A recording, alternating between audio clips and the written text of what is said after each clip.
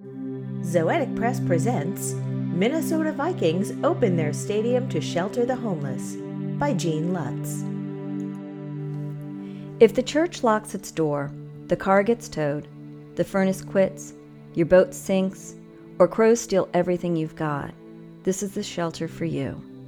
This is where they will hand you a free Christian Ponder t-shirt in XXL, whether you wear that size or not. One of the former cheerleaders will walk at you like she is on a rolling ship. She will wear a neon purple dress that makes your head spin, whether you've been drinking or not. Her hands will grab you by the shirt collar, and she will say, "I could tell you stories about me now, love, that would raise the fucking hairs on the back of your neck." And you'll believe it. And you'll believe it when she says she once wrote 2 bestsellers in a row.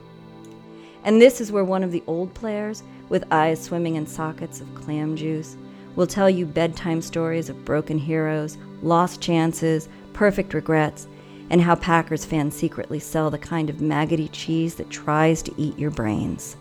Sleep here on the fake green grass, beneath a glassy sky filled with fake white stars.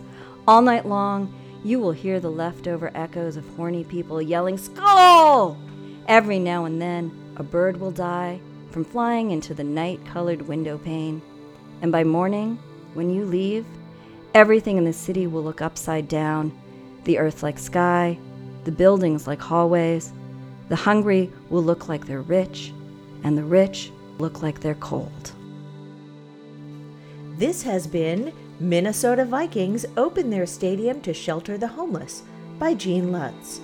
Our music was An Anchor, a Cantilever by Myriador. Thank you for listening.